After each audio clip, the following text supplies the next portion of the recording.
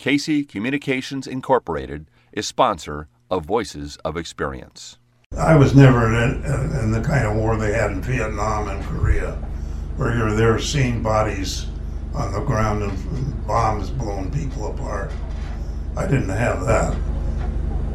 And at being 21 and that age, you haven't really had your body conditioned or your brain conditioned to sorrow. And I think people are quick to sorrow sometimes as they get older. That's Dick Harris, who served in World War II as a pilot on an extraordinary mission.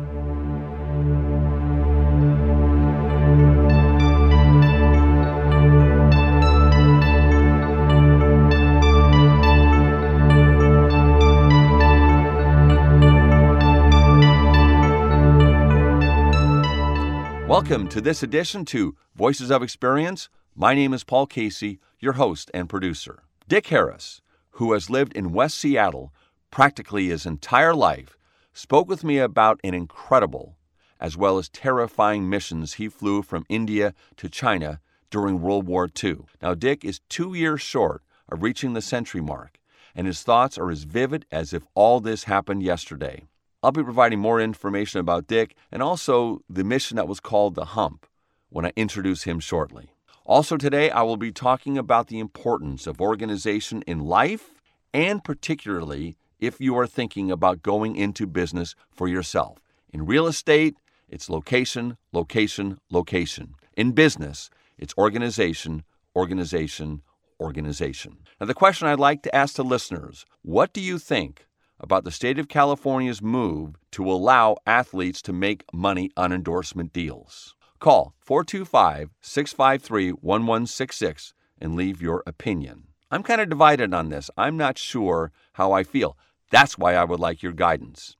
Is it right for the universities, media, and the NCAA to profit from college football and not pay the athletes that help make them rich? But there's something about this argument that troubles me a little bit. And first of all, college athletes are not participating in sports for free. Most have athletic scholarships, and that counts for a lot today, particularly with the high cost of going to college today. Many of the universities also provide free meals as well. Now, maybe it's not enough, and there should be more, but I just think that should be thrown in the mix of all this.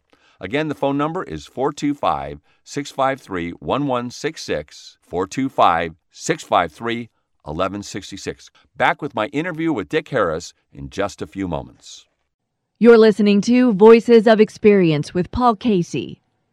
Visit voicesofexperience.com and take a 5-minute self-employment quiz. That's voicesofexperience.com. The higher you score on the quiz, the higher your prospects for success. One more time, visit voicesofexperience.com. All one word. The following are just a few observations from Amber Liliestrom. I think one is that they try to do it the way someone else is doing it. And they literally try to rinse and repeat a formula for someone else's brand success. And the reason that doesn't work is because you can't be anyone other than you. And what lives beneath that is a lack of confidence and a lack of self-belief. And I think ultimately, culturally in our country and worldwide, we have a appreciation problem. I'm going to use the word self-love, but that might be a little too, fluffy for your audience. But it's really about like self-confidence and really stepping into what it is you want to do without looking over your shoulder and saying, is this right? Should I be doing this? It's like, you think about the people who are the most successful. They're the ones who you think they're crazy, and they just go for it because they're passionate and they're excited and they know that they can make a big impact.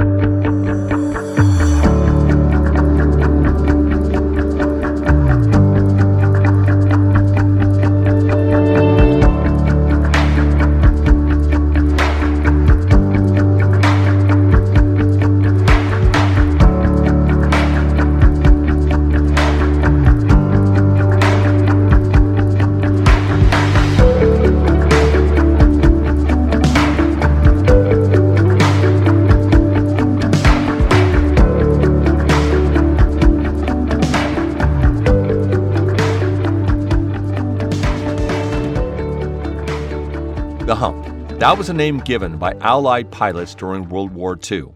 The hump was the eastern end of the Himalayan mountains, which Allied pilots flew over and through, and unfortunately into, while bringing supplies in from India to China. I say into because it was an extremely dangerous area, very hard to navigate, and it resulted in numerous crashes and loss of life. The Allies had a European strategy. It was Europe first, meaning that they wanted to defeat the Nazis first before moving on to the Pacific. China was occupied by an estimated 1 million Japanese soldiers. The fuel and supplies helped China from being totally overrun by the Japanese, and it also helped the Allies by bogging down the Japanese troops in China so they couldn't fight elsewhere. I give you this background because I had the opportunity to visit with one of the pilots who flew missions from India to China, many missions over the years, again, transporting fuel and equipment. Tracy Harris, a friend of mine who lives in West Seattle, told me about the hump in a casual conversation. I was fascinated by what he was talking about, and then he revealed that his father was one of the pilots. His name is Dick Harris, and he lives at a retirement community in West Seattle. He recently turned 98, but his memory and his thoughts are razor sharp. So now you'll be able to listen to a casual conversation I had with him at his apartment at the retirement center about World War II. Tracy, again, his son, participated thankfully in the conversation.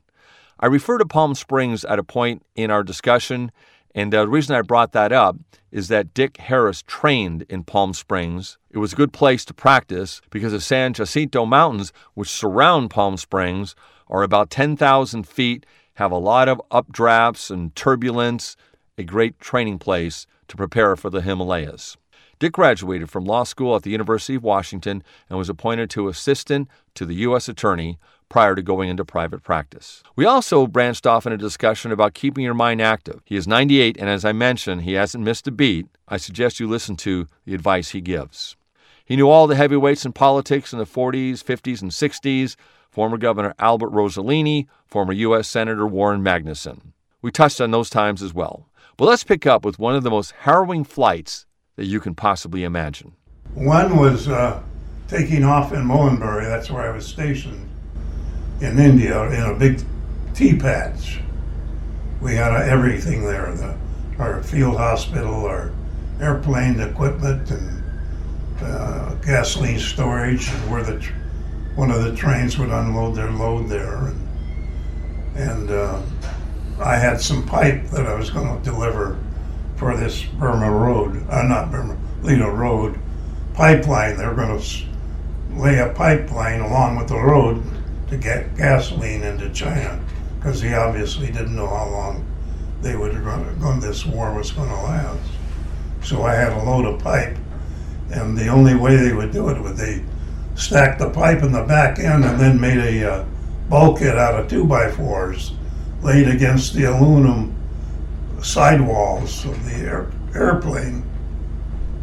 And I could just see, if I had to stop in a hurry, that pipe was going to keep right on coming, right through the 2x4s, the radio operator fighting the pilot and the co-pilot.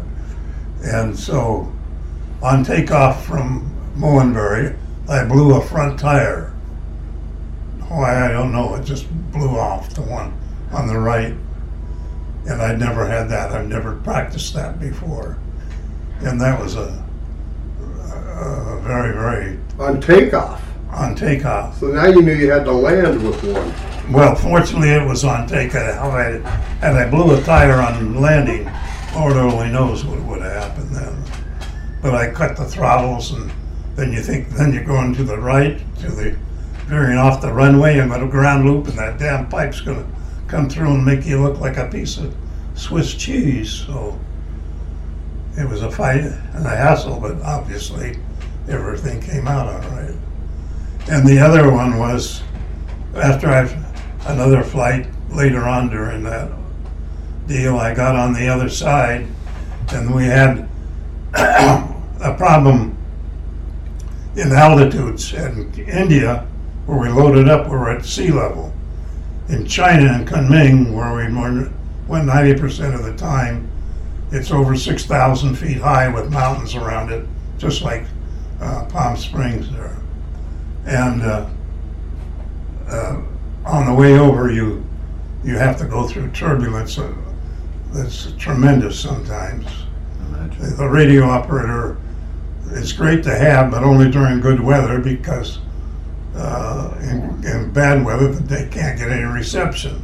The thunder was too loud.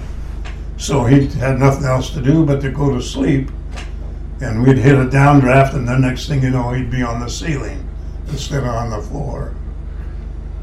Yeah. Anyway, we got over to China on the other side over Kunming, and it was socked in. By that I mean the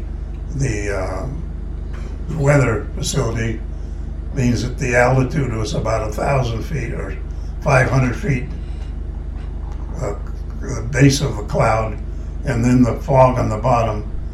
The looking straight ahead was about a half a mile, and we didn't have an opportunity to come in and just land. We had to stack over the top of the landing field and wait our turn by going back and forth. Well, eventually they say, well, it's too close, we're closing the field. You come in now on your own risk. We have no assurance that we suggest you dump your load and go back to India. And I looked at our gas supply and I realized I'm not sure we can make it all the way back to India. So we're going to have to go and land, and told the other two guys, this is the decision I made. Does anybody see anything wrong with it? They said, you're the captain, go ahead. So I said, well, we'll stay here and wait our turn to go down and land. And we did. We went back on instruments, seeing nothing but that inside of the airplane, hearing nothing but the dit-dot, which is means that you're on a course. Radio beacon onto the field for a landing, and go down every 500 feet. Well, the guys were going down and couldn't find the runway, so they pulled back up again. Then you had to clear it and go up and let them have the go around and come back and try it again. Someone says, well, we're giving up, we're going out in parachute. And so that wasn't encouraging to hear that, but let's try our luck at it. And fortunately, we went down, found the runway, made our landing, jumped out of the airplane, and I laid right down on the ground and kissed dirt. I can imagine. Jeez. Yeah. It still scares me. Tell them. I'll bet. It's scaring me hearing it. I wasn't even there. I mean, heck, I'm upset when my drink gets spilled a little bit in turbulence. Asking about the war effort, we look back at a very patriotic war. I mean, we were attacked in Pearl Harbor.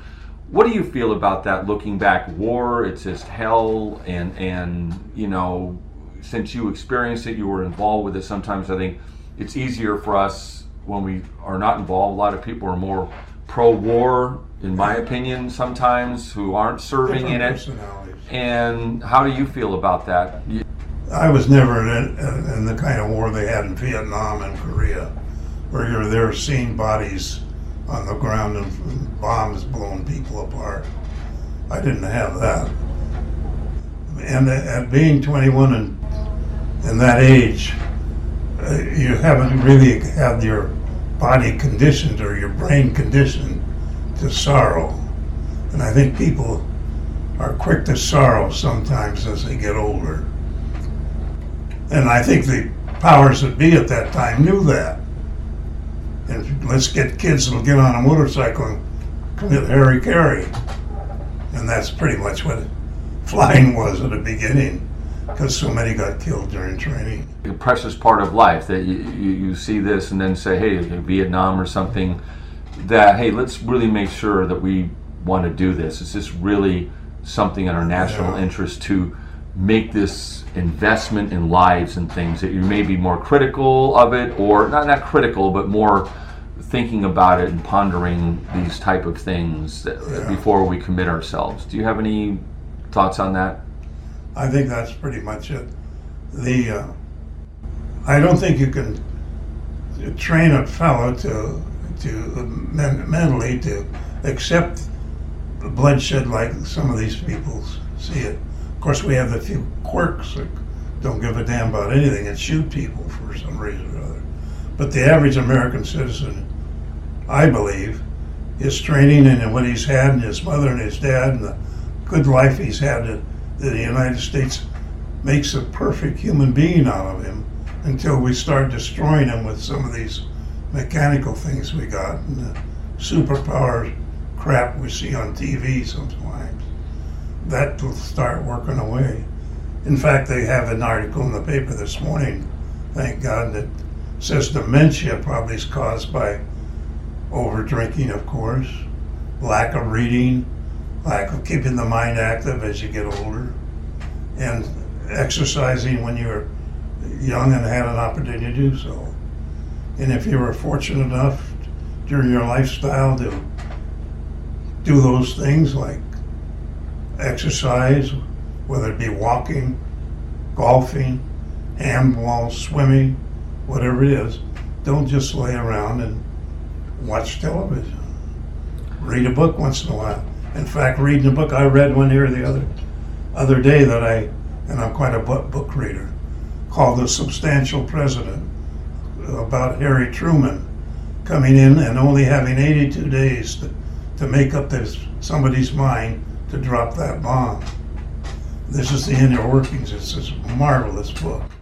Well, what I understand, and you can verify this, is that he knew nothing about the nuclear bomb when he became president. It was like Roosevelt dies, they come into the room and say, "Mr. President, sit down. There's something called the Manhattan Project going on." Didn't know what that was. And he didn't know, what is that? And then isn't that shocking to think about this day and age that the vice president would have no knowledge of a project this big? Well, that's why this book is so good. He came in the accidental. There were other people in the Democratic Party that deserved it and wanted it more and were pushing for it. Henry Wallace, Simpson, some of these fellas, well known. But Roosevelt, God bless his soul, said, "Well, what's this guy that's running this committee? What's his name?" Didn't even know his name. It's Truman. Okay, let's run him then. His committee was investigating the expenditures that we were doing in the Lend-Lease program and doing a very good job of it. And my God, they said, "All right, well, let's bring him inside." Bring him inside. He didn't know his first name. Wow, that's amazing. But the other thing I read, maybe this is in the book or not, about Truman and Roosevelt, there's only like 2 pictures of them together that's in existence. That's about right. Wow. Yeah. That's how much they were apart. I mean, they didn't really do much together. He wasn't in the inner circle. Right. He got paid $15,000 a year for being vice. Post-traumatic stress, we hear about that all the time now. But when World War II, and people come out, there was nothing about that. You were expected to come back in and just go back into society and without any fanfare. There were some guys that had that problem. There weren't very many, though.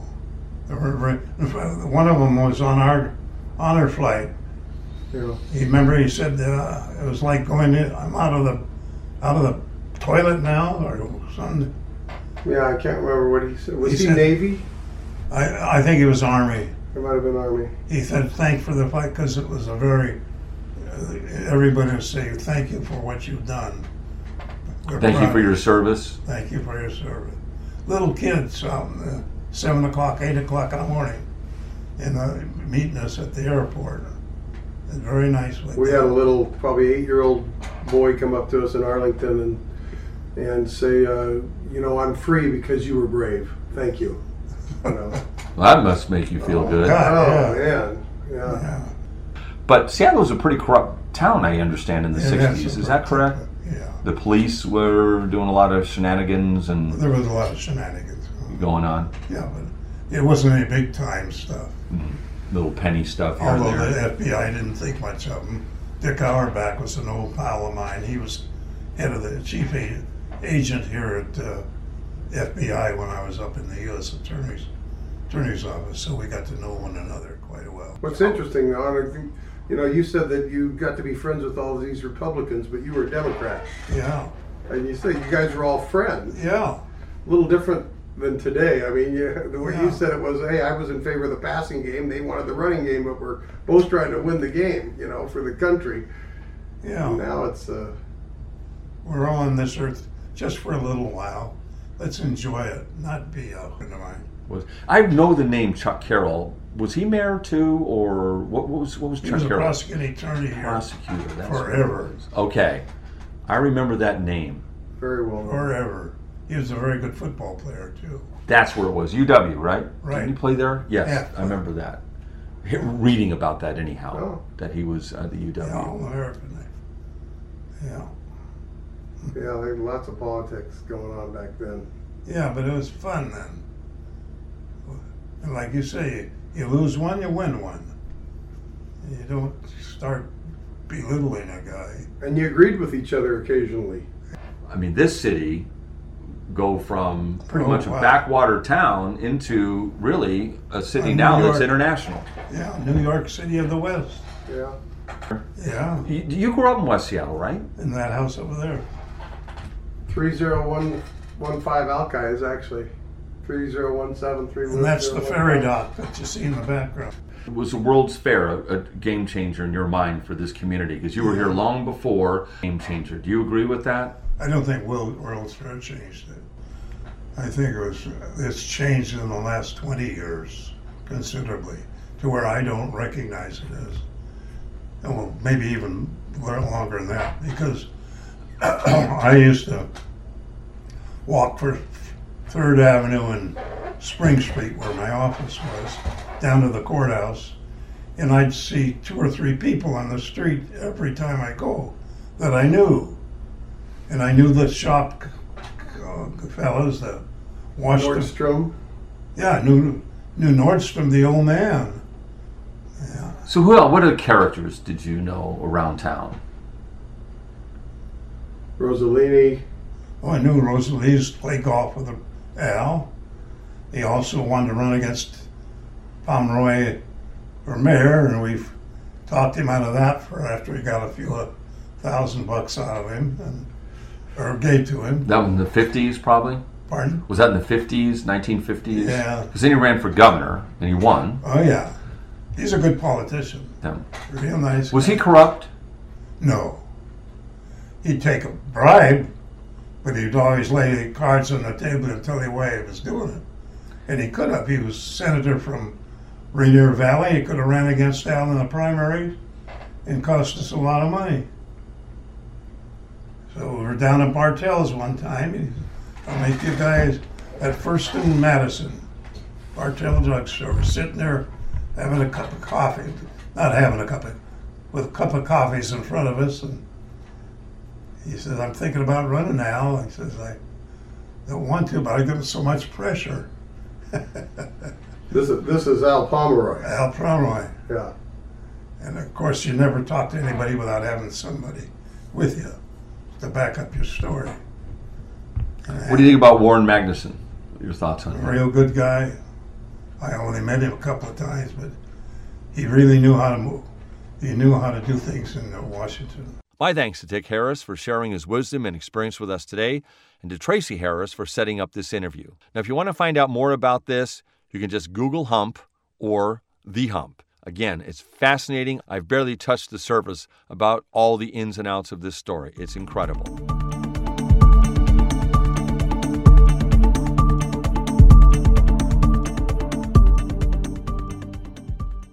My commentary today is on organization, the real importance of being organized and how that helps you succeed in business. It is one of my questions I ask on the self-employment quiz. Are you organized? In real estate, the motto is location, location, location. In business, it's organization, organization, organization. Time is your most precious commodity. The best use of your time should be spent selling your product or service. No one can do that like you. It is your vision. Don't abdicate that to someone else. Contract out repetitive functions like bookkeeping.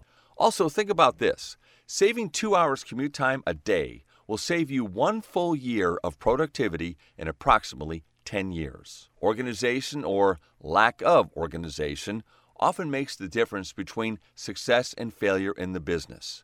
Success in business is all about developing systems that make doing your job at various levels easier and more profitable with each passing day. And the more organized you are, the faster and easier it will be to manage your business and make money. Being organized instills a sense of confidence in your clients and potential clients. There used to be, and I say used to be, a print shop across the street from my office. I used to walk into the print shop and see scattered files all over the place, discs in disarray. It didn't really instill a lot of confidence that I would want to leave a big print project with them. And I didn't. I walked out, never to return. That print shop no longer exists, and I'm not surprised. Bottom line, always be thinking of ways of making your company more organized, and that will make it much more efficient and also save you a lot of money. And think about this when you're on Facebook reading about flying monkeys in Australia, or looking at some friend of yours or distant acquaintance on a European vacation going down the Rhine River waving at you. What did you learn from that? You really must discern how you spend your time. This is really extremely important to your overall success. Stay focused and stay organized.